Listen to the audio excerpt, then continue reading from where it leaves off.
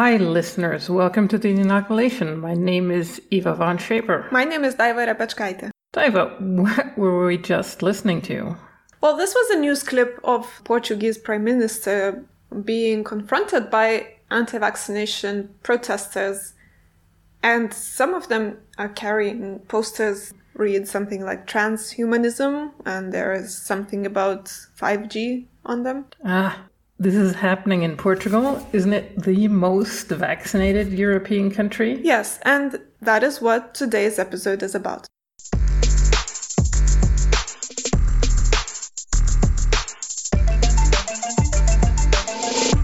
Okay, excellent. So let's start. Over the past months, we've been working on our analysis of elected politicians' tweets about vaccination in different European countries. And we picked Portugal as a case for comparison. We thought such a highly vaccinated country will have a different political dynamic. So we also included it because it had elections in January this year. And so, to be honest, what we expected to find was that we would see a smaller number of politicians tweeting negatively about vaccines. And to some extent, that was true. But when we took a closer look, we were also really surprised about what we found. Let's look at our analysis to explain what we did. Okay, first what we did, we collected tweets from all of Portugal's sitting MPs. Those that had Twitter accounts. And, on this, we have to say that some of them didn't have Twitter accounts, or some of them had accounts but didn't tweet. Yeah, and that's fair enough. And it's fair to say that probably does influence the results of our analysis. But we took Twitter, and that's what we did in all European countries. So to have that consistency, we accepted that we might be missing out on some MPs who don't tweet. So what we did, we analyzed the tweets 3 months before the election, and we only found 83 tweets mentioning vaccines. So to give you an idea of how much the politicians tweeted, we turned the amount of their tweets into a sound signature. So if I was following the Portuguese political conversation about vaccines, this is how the different parties tweeting about vaccines would sound. The Left Bloc,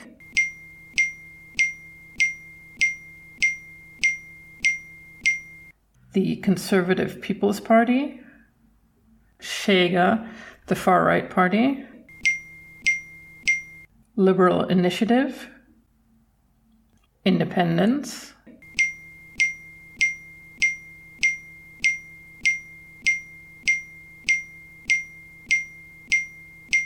People, Animals, Nature Party, the Communist Party, the Socialist Party,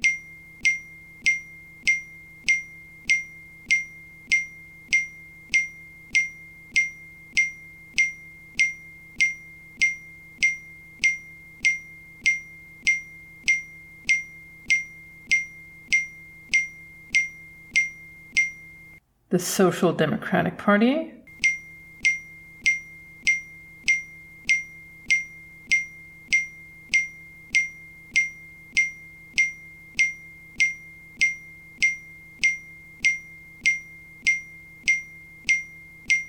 and the Free Party.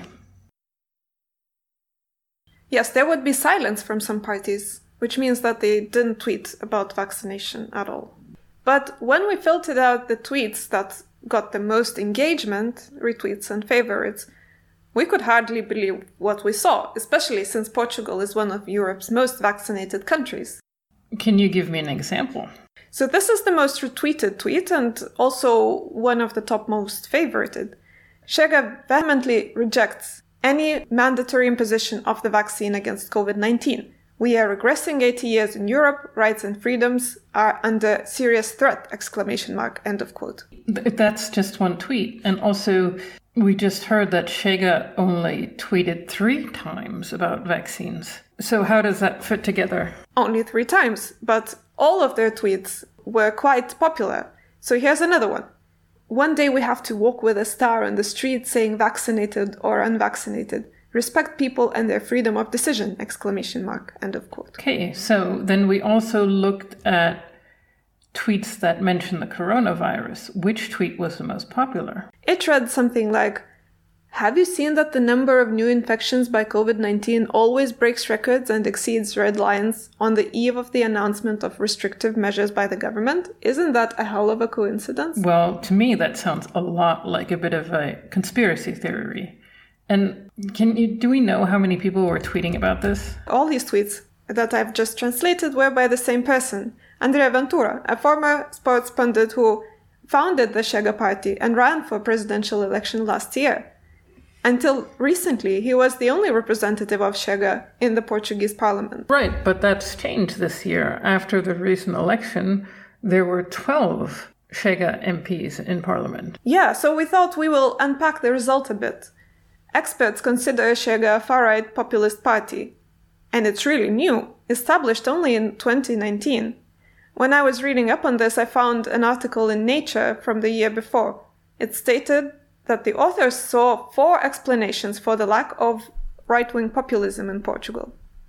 1 is the low levels of Euroscepticism, 2, low immigration rates, 3, lack of political space to develop, and 4, lower engagement in communicating that same populism. The author said that these dynamics create a special balance and a rather specific political situation in Portugal. But they also said that this balance may be compromised if any of these dynamics or these 4 reasons suddenly change, and I quote, potentially paving way for right-wing populists in Portugal to achieve more political prominence, end of quote. The authors predicted that a more robust and effective communication strategy could also bring more visibility to the far right.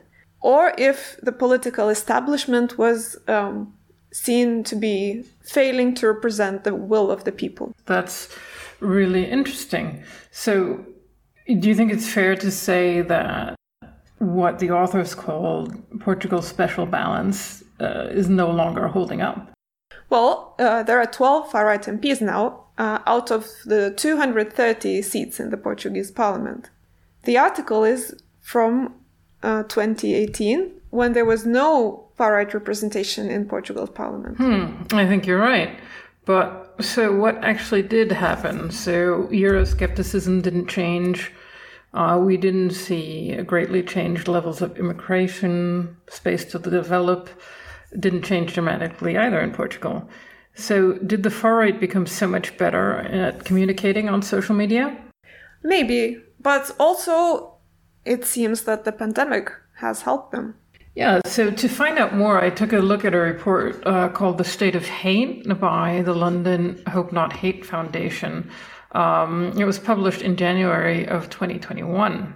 And they basically say that the Portuguese far right has been trying to take advantage of, and this is, I'm quoting this, discontent, resentment, and frustration caused by the lockdown measures.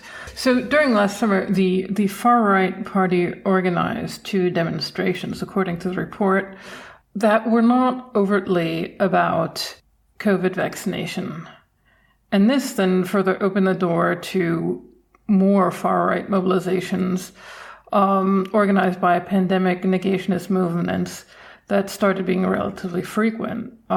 They had connections to Chega's officials and had links to similar movements in Spain.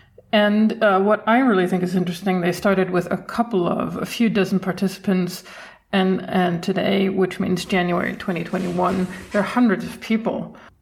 And, as the lockdown and restrictions had more impact on small business owners, restaurant owners, the far right has been trying to link itself to protests against these measures. And André Ventura, Chega's leader, he was also present in a restaurant sector protest. And what I also think is really interesting and seems to play into what we found, that there's been significant far-right mobilization on social media, propagating conspiracy theories, propaganda, and fake news about the COVID-19 pandemic crisis, according to the report. And we find all the familiar keywords, 5G, globalist conspiracy, and all the things that we know from other countries. So to figure it out, I called Portuguese researcher Silvia Roque. Okay, so what did she tell you? I asked Silvia to define the far right in the Portuguese context. So I'm Silvia Roque. I'm a researcher at the Center for Social Studies in the University of Coimbra, Portugal. And I've been studying, among other things, with a colleague of mine, Rita Santos. We recently wrote a paper on the anti-gender, anti-feminist, and anti-immigration positions from the far-right political parties in Portugal. So in Portugal, I consider that we have two far-right parties. One of them doesn't have many votes and has never achieved a seat in the parliament, and we never saw it as a real threat. The problem is that in the last few years, this party, Chega, was created, and some people try to classify it just as a right-wing populist party or now a radical right party, because of course they do not wrote in their principles that they're racist, that they are xenophobic and extremely anti-feminist also. So they don't do it as an openly conversation naturally, but sometimes they bring these issues. So they keep coming with these issues to the media and actually perpetrating acts of racism, of xenophobia, etc.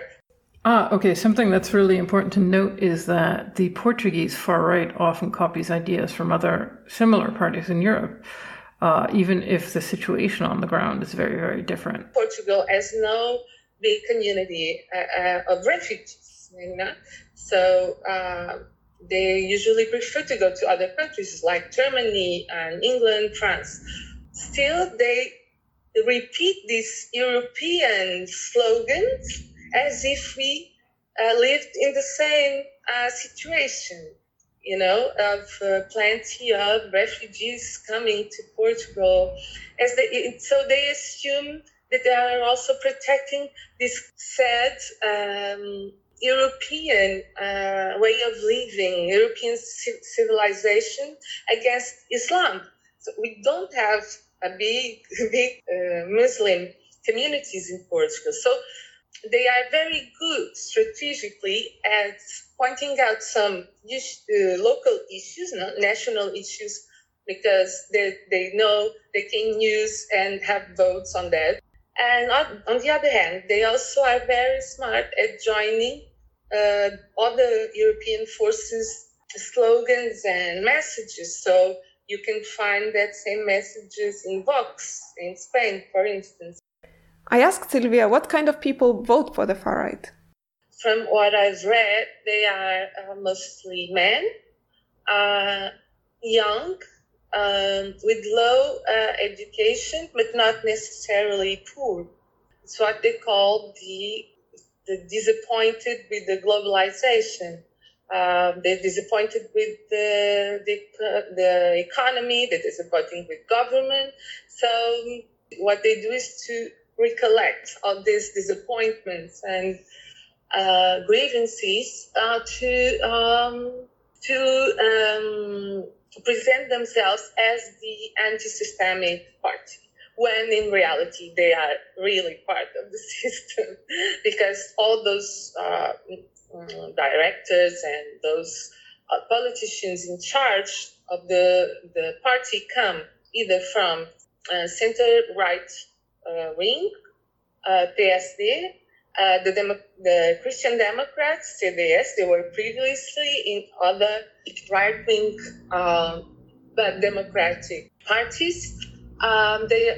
Others come from the orthodoxy of the church, others from evangelical churches. So that's a great mix there, and they have a lot of money. That's what we know. So going back to the Nature article that talked about the special Portuguese balance, is Chega so much better at social media than other parties? I think that they succeeded in presenting them as the victims of the system. So that is attracting a lot of people. And they really use social networks to create this image of the leader as sent by God. He thinks he was sent by God to save Portugal, It's just, so they create this around the charismatic leader. They have a charismatic leader, and then everything circulates around him.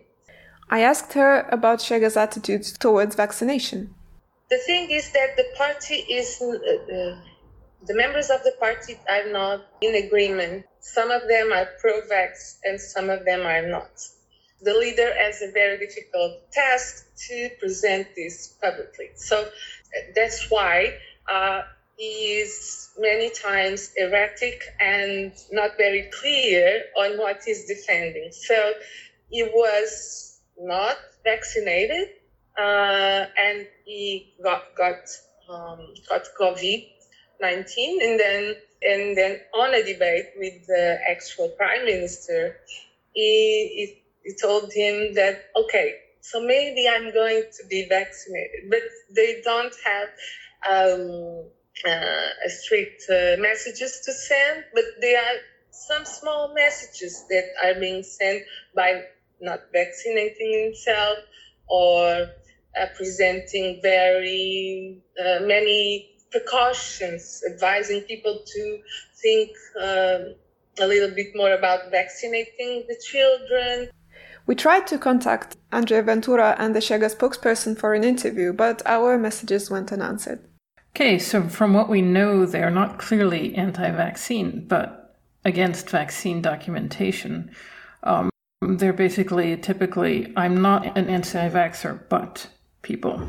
And parties like this coordinate their messages.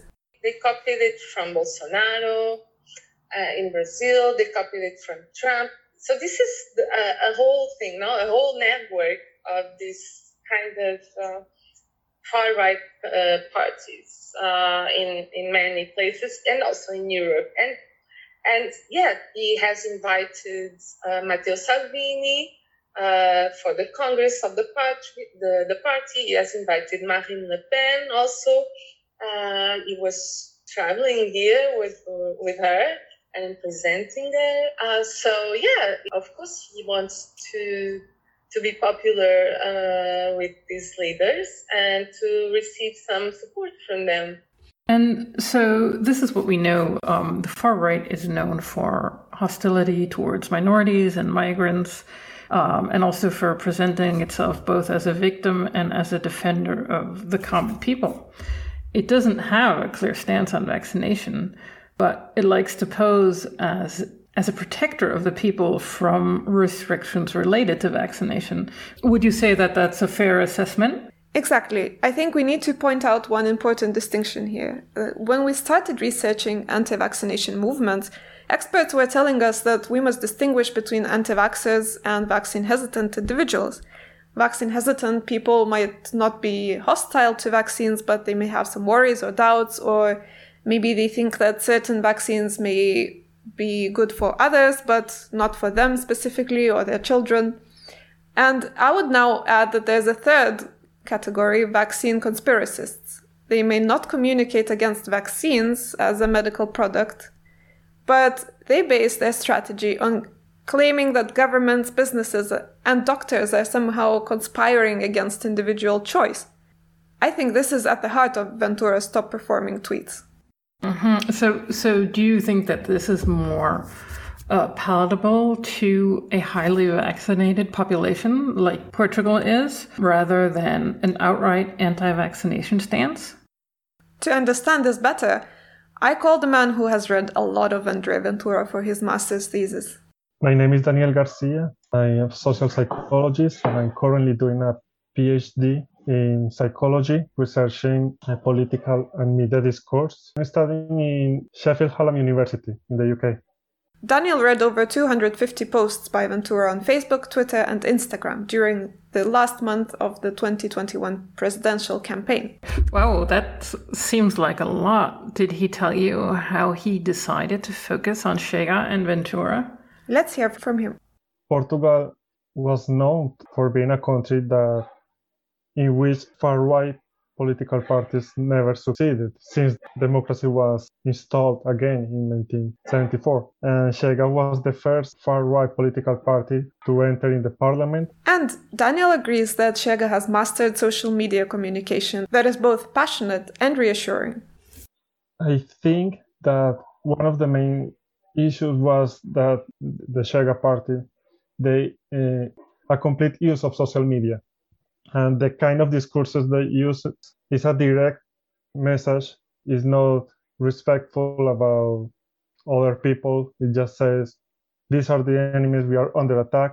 And another strategy that they are using and that probably helped them to gain support is that during the economic crisis in Portugal since 2010, the country were recovering, but there were still some economical problems. The party take advantage of this situation, so they start offering a new interpretation of the social situation. So they were saying, yeah, we are not this good, but actually this is because we have this kind of groups in the country, because politicians don't care about what they call the real Portuguese, like if there were some people that are more Portuguese than other ones. So they start to promote a different narrative in which there are good people, there are the bad ones, and every situation that happened in the country, every negative event, for example, is framed according to this perspective. Or it seems like the algorithms seem to help him. Is that true? Social media for Ventura and his party Chega is like the perfect platform for this kind of party and its leader, because while traditional media, television, journals, newspapers have like editorial control, so they can like cut certain parts, present Ventura and the party in a certain way. On social media, they have the entire control of what they are promoting, what they want to say. He can freely attack certain groups that have been historically attacked in the past, and they are considered like vulnerable groups. Certain part of society can turn against these groups. So they find in social media like the free space to get to a lot of people without boundaries, controlling the narrative that they are promoting. And even when they are sanctioned because of what they are saying in social media, they present that as they are the ones who are being attacked. They are the ones who are being censored. Not because they are attacking others, but because the government don't want the party and Ventura to say this new narrative that they present as the truth. And Daniel also finds that Ventura benefited from ambiguity around the pandemic. The posts I analyzed were those collected from the month prior the presidential elections in 2021. So at the moment, they were not talking about the vaccines, but interestingly, this is like the strategy to when people are promoting or reproducing certain discourses that promote violence and exclusion, they tend to present themselves as polite person, like the one who embodies values, the best of the nation that is representing them. So he was like, oh, we have to respect the pandemic rules because we are good people, so we care about others. So at the beginning, he was not attacking the government because of the restrictions. But at the same time, he was saying that people who were struggling because of the restrictions was because the government didn't care about these people. With the working class that he says to represent, that he is the one, he is the face of all of them, even without them saying that he's their leader. He just assumed that role. He was playing in both sides at the moment. We have to follow the rules, but at the same time, the government is responsible for these people problems because of the rules. The point is, vaccination policy is just one topic where they can oppose the government and claim that the government is conspiring against the people. In his thesis, Daniel wrote that, I quote, "Despite this self-victimization, Ventura defined himself repeatedly as being unstoppable, unshakable, and persistent in his purpose to rescue the pure Portuguese." Everything for him is like a huge disgrace. So everything that the government is doing or other parties are doing that are not close to Chega is a big disgrace. Every event in the country is a disgrace. So when he posts those things on social media, a lot of people or agree with him, engage with comments or attacking what Ventura said, but this at the end creates more engagement. And probably this is why when he was the only member of Chega party in parliament, he was one of the most members appearing in the media and in social events. Everybody knew who was Ventura at the moment, and he was the only member of the party. Now they are 12. It's like the same voice, but with 12 different speakers. This is interesting. This very much seems to echo what we have in the Hope Not Hate report. Remember, this is from January 2021, so it's over a year old. And they clearly say, and I'm quoting this, "Hate speech normalizations by political actors, the intense diffusion of propaganda and social network disinformation may add fuel to the racist and far-right violent environment already seen in 2020. This context may benefit the creation of new movements and the extension of the far-right social base in Portugal."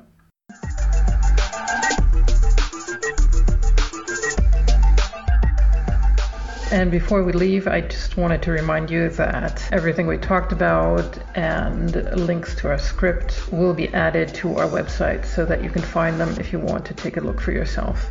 We'll also add a transcript for those of you who prefer to read what's in the podcast than to listen. If you want to hear more stories about vaccine hesitancy, you can look up the inoculation wherever you like to listen to podcasts. Don't forget to subscribe to our newsletter, Inoculated. You can find the link in our show notes. This investigation was supported by IG4EU. Find us on Facebook, Instagram, and Twitter, and let us know what you think about this episode. Bye for now. Bye.